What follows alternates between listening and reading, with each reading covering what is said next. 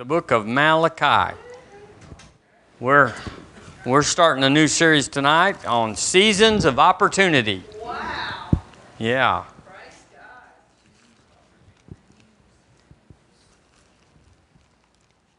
Yeah, last week our internet didn't go the distance, so we're just going to go a different way on the same thing. Hallelujah.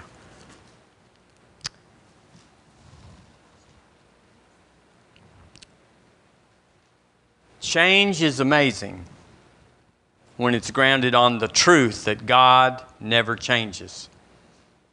We can operate in that foundation truth that God never changes. It says in chapter 3, verse 6, "For I am the Lord, I change not." The second part of that verse is, "Therefore ye sons of Jacob are not consumed." In other words, no matter how mad he was at them for whatever they did, he said, "Because I change not, you're going to live." Well, that's kind of true for all of us. So he said, "I, the Lord, do not change. I change not." The New English Version says, this is really good, "I, the Lord, do not go back on my promises." That's right. Amen. And the New Testament says the Lord is not slack concerning his promises. And he's not a man that he should lie. Praise God.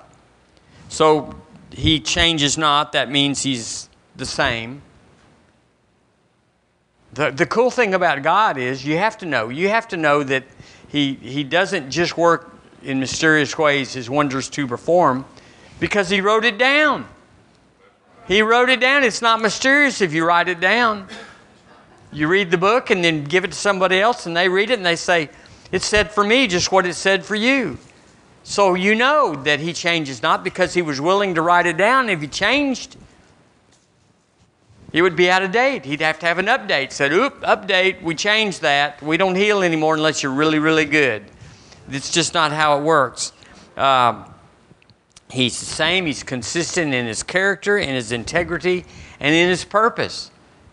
He who began a good work in you will finish it, will complete it, will perfect it until the day of Jesus Christ. So just because we get in trouble, just because we mess around, or just because we get off the God wagon, as so many people do, doesn't mean he changes. The gifts and callings of God are without change, without repentance. So he's the same. So if you're called to be a prophet and you don't get born again, whoops. I don't know how it works, but whoops. You should have got born again and became a prophet. Hallelujah. But that works for all of us. So the word says that his acts are seen, but his ways were known. Moses knew his ways. He could talk to God, and he understood when the Lord said, "I'm going to do this and I'm going to do that." One time Moses intervened. He said, "Lord, I know the children have done bad things, but Lord, let's bargain a while. Let's work this over." Abraham one time, God said, "I'm fixing to drop some nuclear stuff on Sodom." And Abraham said, "Lord, if we could find 50, if we could find 40, if we could find 30 righteous men, would you change your mind?" And he said, "I will." But he didn't change his righteousness. He upped his mercy, but it was always mercy. It was mercy to destroy Sodom, because those people were going to plague the earth. So when he told Joshua, "Go in there and smite everybody, take everybody out, kill everybody," it's because they were going to plague the earth, and they wouldn't unplague it by themselves. So he had to take it out. Psalm 103, it says, "He has made known his way to Moses, but his acts unto the children of Israel." So we can depend on God.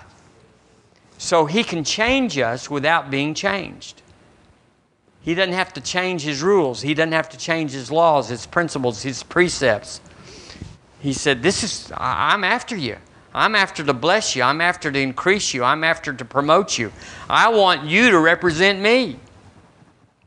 And I'm good. I want you to be good. And so we do the best we can, sometimes not as well as we could. But he wrote his ways down. And then he recorded the testimony of his acts. But he wrote his ways down. And so we ought to study the Word, should we? We should meditate it. We should eat it. And it'd be sweet like a honeycomb into our mouth. But when we get away from the precepts of the Lord, we discover that we as people, we may want to stay the same, but nothing stays the same. Because the Lord is already there. He's already tapped out. He's mature. He's got to the end of himself, but we have not. We start out as babies and drinking milk, and then we hopefully progress and grow up and quit eating that and drinking that and start eating strong meat and becoming mature. So we change. And what we couldn't handle in the early days just wiped us out. Now we can handle it. Devil used to rough rush shot over us, and now it's like, he's under my feet. I didn't know that. I let him do it, but now I know he's no big deal. We don't run for the hills. We don't cry under the bed when the devil brings something. We just get out and just knock him back down. And it's the way it is. So nothing is as constant or dependable as without interruption as change. Change is a constant. It's a constant. But embracing the truth that God is never changing makes us able to come under His covering and under His power and His authority, that we have protection. We know the rules of the race. We know the rules of the fight. We know the rules of life. And so we can grow and not be condemned when we're little. He said, I won't allow any temptation to come on you at whatever stage of life you're in. I'll deliver you to a safe place. You should have probably done it. You should have probably been able to handle it. But if you can't, you don't. We'll just let you start over and reload and go around the mountain again. I've been around the mountain because I didn't get it right the first time. We all have. You might say you didn't, but so sometimes we're disappointed by change because we want the little white picket fence that we put up in front of the pillar of fire and the pillar of cloud. We're settled in, Lord. And He said, we're fixing to go to the next hill. And so you had to either stay or pull up your picket fence. Turn with me to 2 Corinthians chapter 4, please. I know you know this, that hardly anything. You know, when we listen to Curry or listen to Andrew Womack or whoever you're listening to, it's not like you never heard that before. There may be nuances and details and particulars that you go, that's interesting. But as much as they are interesting to us, very few of them affect our life to make us change. It may ground us. It may make us stronger. It may make us more confident. We may have more knowledge about how to speak to the mountain or how to resist the devil. But it takes quite a revelation to transform your life.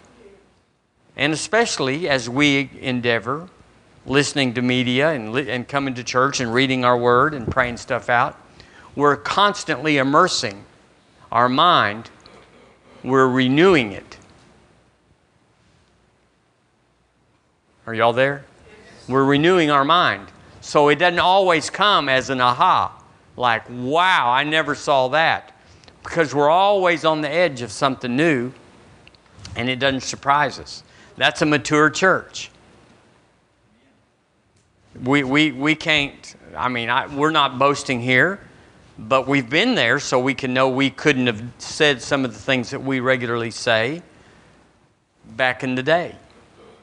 Because we were all younger and more inexperienced and not as mature. So, but yet we're still, as tough as we may think, we are so yet on the cusp of so much more. The more you know you don't know.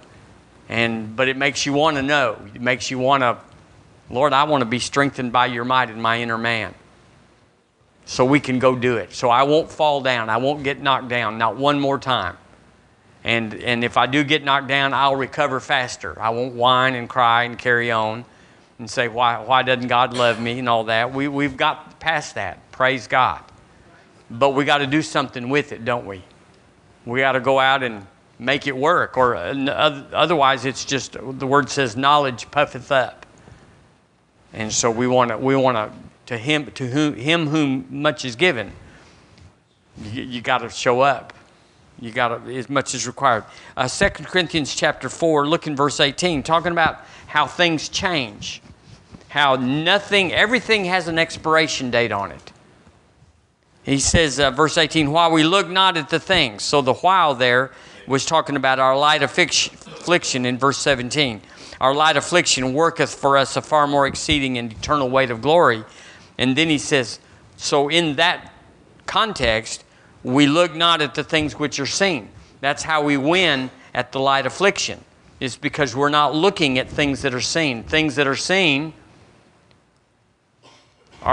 we're just passing through them. We're going to them to go through them, and they're no big deal. Everything, no matter how terrible it may seem at any particular part of our life, or looking at any event in our past, a divorce, a death, a betrayal, a disappointment that's beyond words, we got past it. It wiped us out that day and maybe two more, but then we just said, enough of that, because while we look at the things which are seen, we look at the thing, while we look not at the things which are seen. So the word there, look, is to take aim. But at the things which are not seen. And here it is. For the things which are seen are temporal. The things which are seen. So everything's changing. If you can see it, you better look. Like some little towns you go through, you better not blink, because it'll be over. I looked that word up. The Amplified says the things that are visible are temporal, brief, and fleeting. I like that. That means something better's coming behind it, or if it's something bad, we're fixing to go through that. But see, if you don't know that, if you're a milk drinker, if you're immature, if you're a mere man, the sky's falling and your life just falls apart. And what are we going to do? And this is forever, and I don't see how it could change. Well, that's because the sun hadn't come up yet. But by the end of the next day, you'll see how it could change. It may even get worse for a day or six. And see, that's the part of growing up. Is that we don't take things that are seen, whatever they're doing, good or bad, victorious or maybe feels like we got defeated. It's like, that's no big deal. The contemporary says things that are seen don't last forever. Could we say amen to that? Praise God. Good and bad. Because there's a better victory around the corner. Whatever testimony you gave this last week, God's got one better than that coming on the horizon. The basic English, the Bible basic English says, the things which are seen are but for a time. Yay. The Living Bible, you never know what it's going to say. The troubles will soon be over, but the joys to come will last forever. The troubles will soon be over. Yeah, well, why'd God allow this? And why doesn't He love me? And if He was the God of love, why did He let this happen? Well, there's a lot of reasons, and some of them is we wouldn't change. He warned us and said, take action, dominate this. This thing's coming over the hill, and I'm telling you about it. And we just sit there and say, que sera, sera. What will be, will be. And so that's their trouble. The English Standard says, for the things that are seen are transient. That's true. Anything that's seen, your good job, your good home, your good whatever, is in the process of evolving, if you can use that as a Bible word. They're changing, and if you're in faith, they're upgrading. They're upgrading. We're in upgrade mode. We don't want to be where we were 12 years ago, do you? We don't. Because when you're in faith, change always means promotion, increase, more. If you're in faith, we're calling things that be not with our faith. So, what are we calling that be not? increase and promotion and more. We're speaking to change all the time. I'm glad to be here. It delivered me out of a lower and a lesser place. But this day will not exist, or this day cannot stand to go to the next day. Where I'm going, the victory I got to get here, praise God, can't take me to the next place. I have to increase because change is coming. The Message translation, that's another one you got to watch out for. The things we see now are here today, gone tomorrow. So we go back to that. He said, but the things which are seen are temporal. Temporal. So if they load strawberries in the Imperial Valley in California and they're heading to Publix in Lakeland, Florida, they got to put the giddy up on it, don't they? Because if they do a mess around and stop in and see Aunt Susie in San Antonio, and she said, come to our barbecue tomorrow, and we said, okay, we might show up with some strawberries in Lakeland that are not fit to put on the shelf. There's change. There's a date stamp. Everything's got a deadline on it.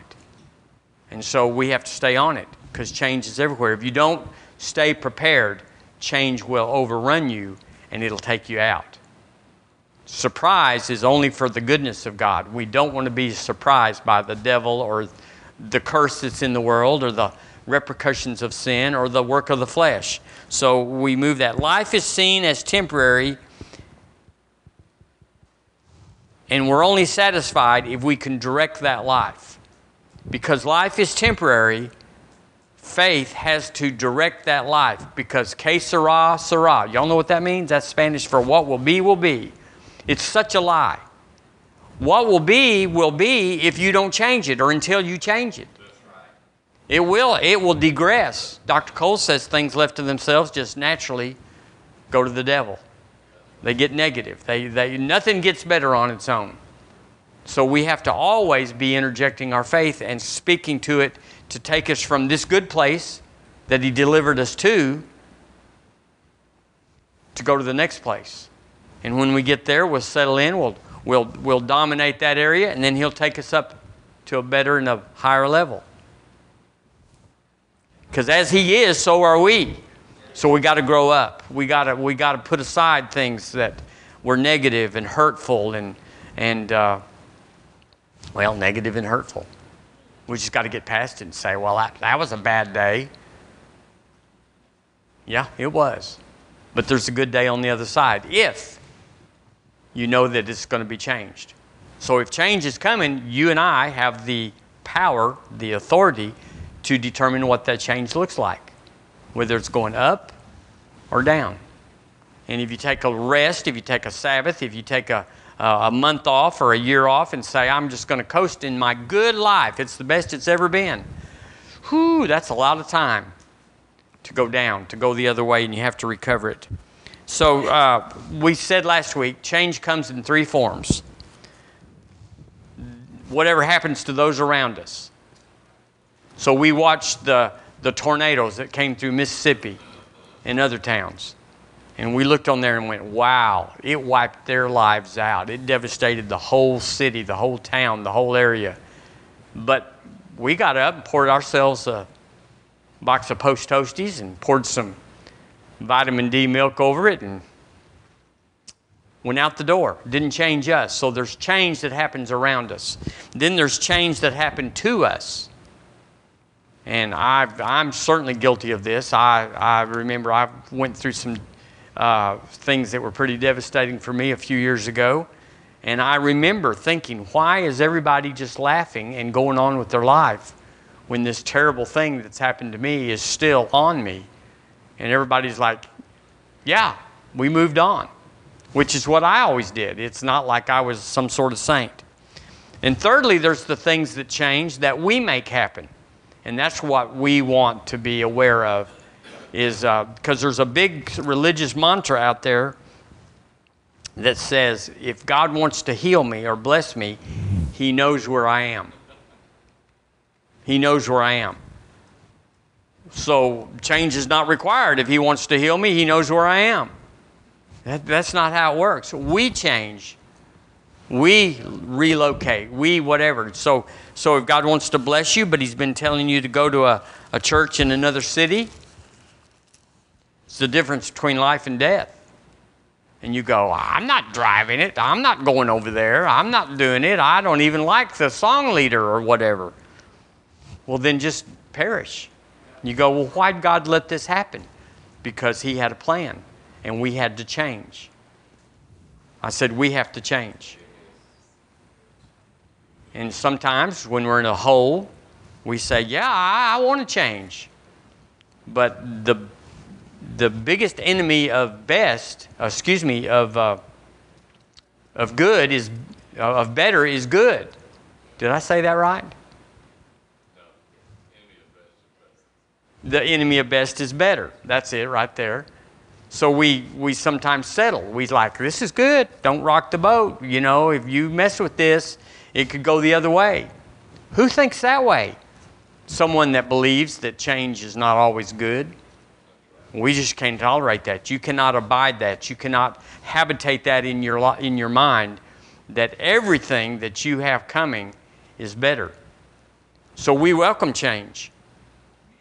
75% of all personality types, which is phlegmatic according to that model, they don't like change. They don't like change. Good enough is good enough. And to change to change churches is quite the job. So you go, well, what kind of dynamite do we need, Lord, to bust them out? But once they come, once they get with you and they say, I'll never change again. So, you know, there's both sides of that. So change always presents itself with a life-altering response. We can respond to change any way we want to. And that makes it go backwards, stay the same. If we want to ignore it or we want to criticize it, if we want to criticize change, we'll find the elements. We'll find the people. We'll find the company. We'll find the government. We'll find the senator. We'll find the mayor. We'll find somebody to say, this change is unacceptable. And we'll involve ourselves and get all lathered up and all that when it's just change. We don't like how they did it, but what difference does it make? What difference does it make to me? Because they're living their life according to their faith. I don't have to submit to what they say is the future. I make my own life. So there's no tornadoes going to come on my house. Even though, you can document it, you can say, and the weather trends are going to more for the south and all the stuff. And the Antarctica is melting.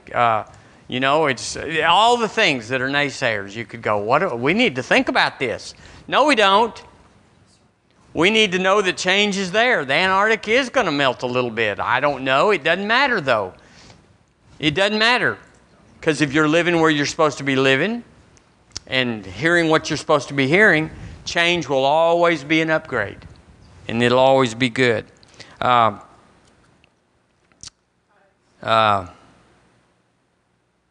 life of faith, that's what I was going to say. A life of faith steers and initiates the change we want. So we're not waiting on change. We're not saying, when it comes, I'll steer it. I'll grab it by the horns and I'll make it go. No, we're proactive. We get out in front of it and we change two things. We change our own seed bed for seed to come and be planted in us so that we become good ground. But we also steer it for other people. We prayed tonight. We prayed for all of our kinfolks that aren't not even serving God or anything. We prayed Psalm 91 over them. You go, well, what? We sanctified them by our faith. You're like, can you do that? We did. Because I don't want my brother or sister, I don't want to go through the grief of having them wiped out or whatever. And so I did it for me, if nothing else. I mean, not for me, but I mean, yeah. So let's just talk about this for a few minutes. We've got just a few minutes more. Life is lived in seasons. Seasons. Seasons. We are all aware of seasons. And seasons on the earth They're not everywhere. Like in Liberia, they don't have seasons. They have the rainy season and the dry season. But the temperature on the equator is pretty much toasty all the time. But seasons are an expression in the Word and in our lives about change. And we talked about last week that you don't wear your parka to the swimming pool in the summer, and you put on more than a bathing suit in the winter, and you stay away, except for those crazy people up in, where are they, in Michigan or somewhere, that the Polar Bear Club, that they jump in the water that's got ice in it, or that's, and they jump in there and say, "Ooh, ooh, ooh." Whoo. They need to get out more, don't they? Hallelujah. But the point I'm endeavoring to make is that change is a part of our life. And we should not be shocked about it. We can manage change because it is a part of our life, and we manage our life by faith.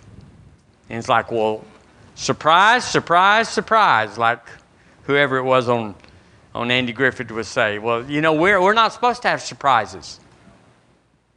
Gomer? Oh, Gomer Pyle. Well, yay.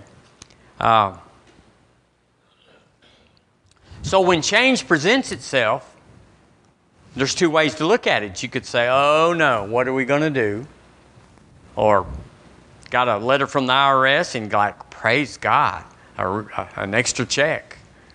They found money for me. Yeah, I mean, the cup is half empty or half full, however they say that. But change is absolutely here. Your finances are in flux all the time. And so we give all the time because we understand change. We understand that what was is not what has to be. So we change it. We intersect it. We make a transaction out of it. I'm satisfied. I'm blessed. This is better than it's ever been. But I've been called to more. Been called to be a paymaster. Been called to help others or whatever that is. But in the church, we talked about last week about Issachar, that the tribe of Issachar were a tribe that for some reason knew the seasons, the times that they were in. Well, the Lord told us this year that we would know what to do in 2023. Why would He say that? Well, I've analyzed it. I'm sure you have. It's because something's going to happen, and we'll know what to do when the change comes. When it presents itself, we'll already be up and running. And then me personally, when change comes, I'll know what to do. Do y'all know people that win the lotto don't know what to do? And all the kinfolks and all the neighbors come out of the woodwork and they say, you wouldn't miss $5,000 out of that million. But if the ant bed, if everything comes out of the ant bed, then eventually you don't have anything. They don't know what to do. And we know what to do with increase. We know what to do with the anointing. Just like tonight, we were spontaneous. It surprised nobody that we had hands laid on us and that we were changed. And yet it wasn't announced. There wasn't any bulletin. There wasn't any. It's just it happened. Well, you got to be there for the change. Everybody that wasn't here missed that. Amen. So I wrote down, if the rate of change in the kingdom becomes greater than in the church, the rate of change in the kingdom is greater than in the church, then the end is near. You have to stay up with the kingdom. We are a church, but we are not the kingdom. We are in the kingdom. But the kingdom is all of us, the body of Christ. It's everybody. And so there's so many pastors and so many churches that won't share, that won't go together with another church, or they won't. They're very, very possessive. They don't want their men coming to a men's meeting that they're not in charge of, or they don't want, I don't know, I can't, you know what I mean. My take on that, just as an aside, I believe if I can help anybody, even a church that's in my city. If I can help them, I'm going to go to some churches in this city after this advance and say, please, let's get together. Let's get you a men's meeting, and here's how you do it, and here's what'll happen. And they will get bigger than us. And it's like, yay. But I have an understanding of there's an override on everything in heaven. So if you help somebody else, it'll help. The Lord will reward you. He's just fair. Whatever that is, I don't care. I'm not doing it for that, but I do know that my time is well spent sowing that kind of seed. So I'm endeavoring to promote everything that I can get my hands on by revelation or experience to get it into other churches, because the church is not the kingdom. And I want to advance the kingdom of the Lord Jesus. He's the head of the church, but He's Lord of the kingdom. And so that's what we do. We get people born again, and they say, well, I want to go to the Methodist church. And we say, let me call him up and tell him you're coming. So we're not just trying to, well, I think y'all know what I mean. So we have to synchronize with the kingdom. What is He saying? We're not jealous about Curry Blake being such a tremendous teacher and having a revelation that's beyond all of us, myself included. He's a specialist. He should be. He should be helping the kingdom. He should be. He should be sowing into us. We should be sowing seed into him. Don't bring all your seed to River Church. Because we're in the kingdom. And the Lord's supplying for us. So, I mean, you don't go hog wild and just say, well, I'm going to send it all there, but I'm going to come here.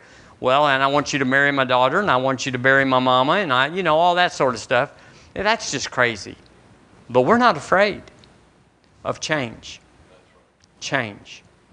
And whatever happens in the kingdom, if we're attached to the kingdom, if we've given Jesus lordship over our church in the kingdom, then we'll be right there. We'll be right there every time. In other words, He'll come back and get us if we fall behind.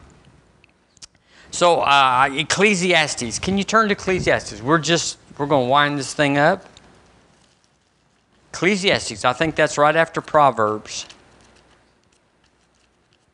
If it's in a different place of your Bible, just tell us that it's after Obadiah. Ecclesiastes 3. This talks about time and opportunity. And that's what we're talking about. I've laid some groundwork here to talk about change and seasons of opportunity. Now remember what it says in Malachi 3:10? It said, bring ye all the tithes into the storehouse, and prove me now herewith, saith the Lord of hosts. Okay, what's He going to prove? If I will not open unto you the windows of heaven. Well, that is the tithe, but that's anything that we move towards the kingdom.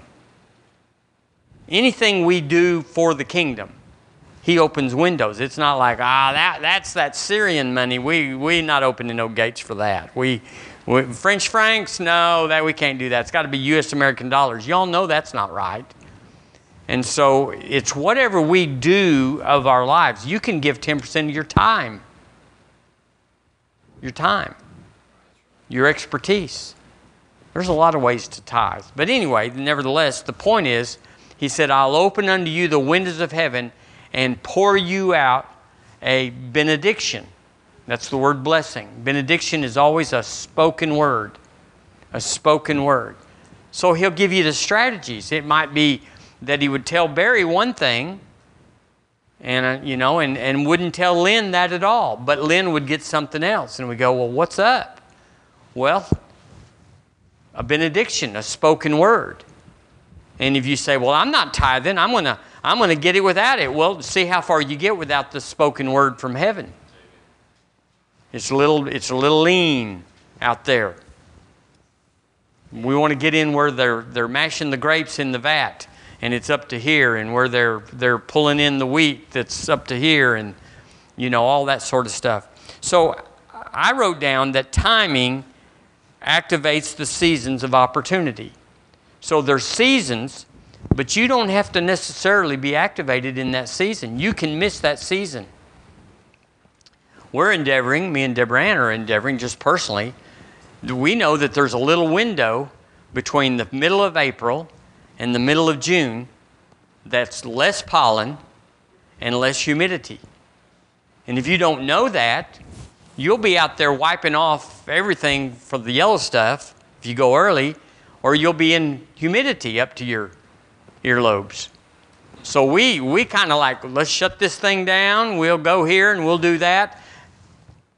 April 15th to June 15th is kind of a window. That's a real physical example, but I'm just saying the same thing done in July is not near as fun. Y'all know about that in Alabama. Hallelujah. That it's not as fun in July to do what you can do the first week of May. So there's timing that activates the seasons of opportunity. So if you tithe, you're a tither. You're a God lover. You're worshiping God with your life, because money represents you and I. We lay down our life in one way at work, and we pick it up on payday another way. They don't say, oh, Al, we'll come work in your yard for 40 hours because you did in ours. No, they'll give us little green slips of paper, and we can go to Publix and just have a blast. Can't we? Amen. Well, so Ecclesiastes, I'm getting there. To everything, chapter 3, to everything there is a season and a time to every purpose under the heaven. Now, we're going to have to understand this, because this kind of sounds like once saved, always. It kind of sounds like God's in control. If you look at it, a time to be born and a time to die, a time to plant and a time to pluck up that which is planted, a time to kill. The word kill there is smite. And if you smite with deadly intent. A time to kill and a time to heal. A time to break down and a time to build up or to be established. So there's seasons. And we all have to be in our season to optimize it. The way the Word teaches it was there was 4 kinds of ground. And if you plant your seed, it's good seed. There's ground everywhere. But if you don't pick your season of when to plant it, don't plant it in winter unless it's wheat, and don't plant it on the hard ground, the stony ground, or the thorny ground. Find the good ground. So the opportunity is maximized when you pick the ground. Verse 2 says, a time to be born. The word born there, the word time there is the word opportunity. Time is a real broad word, especially in the Scriptures. It's broad. It can mean a gazillion things. But what this word means, or is implied, that it's an opportunity, and then you put it with the windows of heaven. When do you need the windows of heaven in any particular area to pour out for you? Well, it's that season of life. You need it when you need it. And if it comes at the wrong time, it's like, I know, God, you wanted to bless me, but this isn't helping. This isn't what I needed. And so he says here that there's a window of opportunity. So I wrote down, I transposed it, and it's verse 2. Let me just read verse 2 to you. A time, an opportunity, and of a window of heaven to be born. So there's an opportunity to be born. We already know in our culture that babies can be stillborn, or they can be aborted, or they can be damaged by abuse or some kind of chemical or drug or alcohol or whatever. And so their opportunity, their time is not optimized. But there was a time, there was an opportunity for them to be born. And a time, an opportunity of wind of heaven to die. So these people that jump off of cliffs for fun, I always think, scripturally, I think it's tempting Christ. If they could peek over into hell just for a nanosecond, they wouldn't be jumping off that big rock and that base tower. I mean, I can just, unless they're born again, and if they're born again, they shouldn't be doing it anyway. But that's something we'll never talk about again.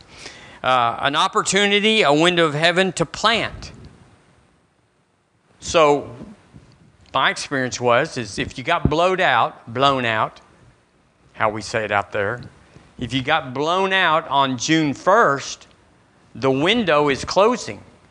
June 1st, well, depending on who you are, June 10th is the last time you can plant cotton in West Texas and reasonably get a harvest, because you need so many days of sunshine.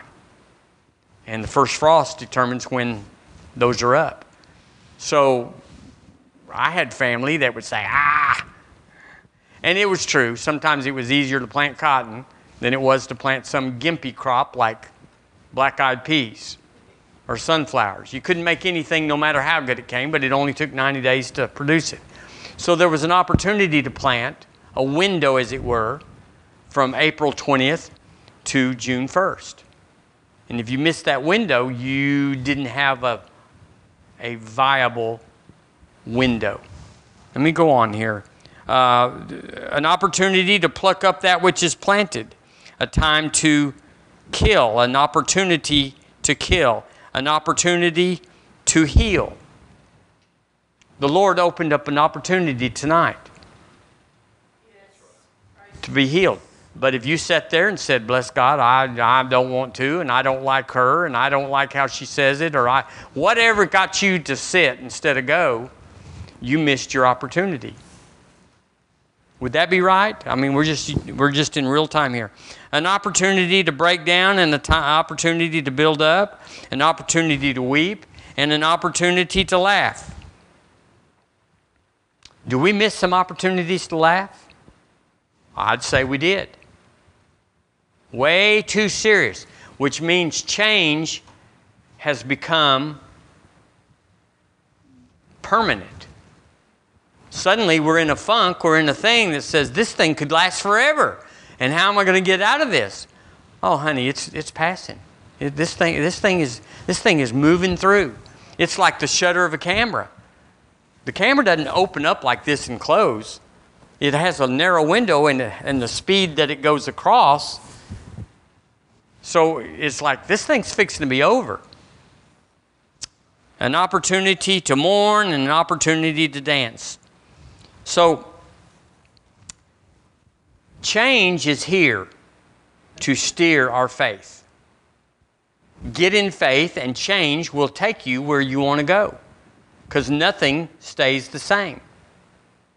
If you wait for it to change, it could be negative. Without faith, it just might be. You don't want to change. You didn't want to get up tonight and get under that power. You didn't want to come tonight. You didn't want to, whatever people are doing that's not the full benefit of their opportunity. You're sowing on that hard ground, that thorny ground, that stony ground. And you won't get, well, I wrote it down. Matthew 13, but other fell on good ground and brought forth fruit, some 100-fold, some 60-fold, some 30. He who hath ears to hear, let him hear. Oh, so there's a process of interfacing change. And you can be proactive and get in front of it. Get ahead of it. That's how businesses are born. People said, I think there's going to be a need for this. I think people would pay for this. I think people are going to need this. They don't right now. But you go into business and suddenly the boom hits, the crack opens, and there you are. You changed before there was change, and you maximize the change. That's what we do. I like this scripture, and I'm going to just read it to you. It's in Ephesians 5. In verse 15, it says, see then that ye walk circumspectly. Circum means a circle, around. The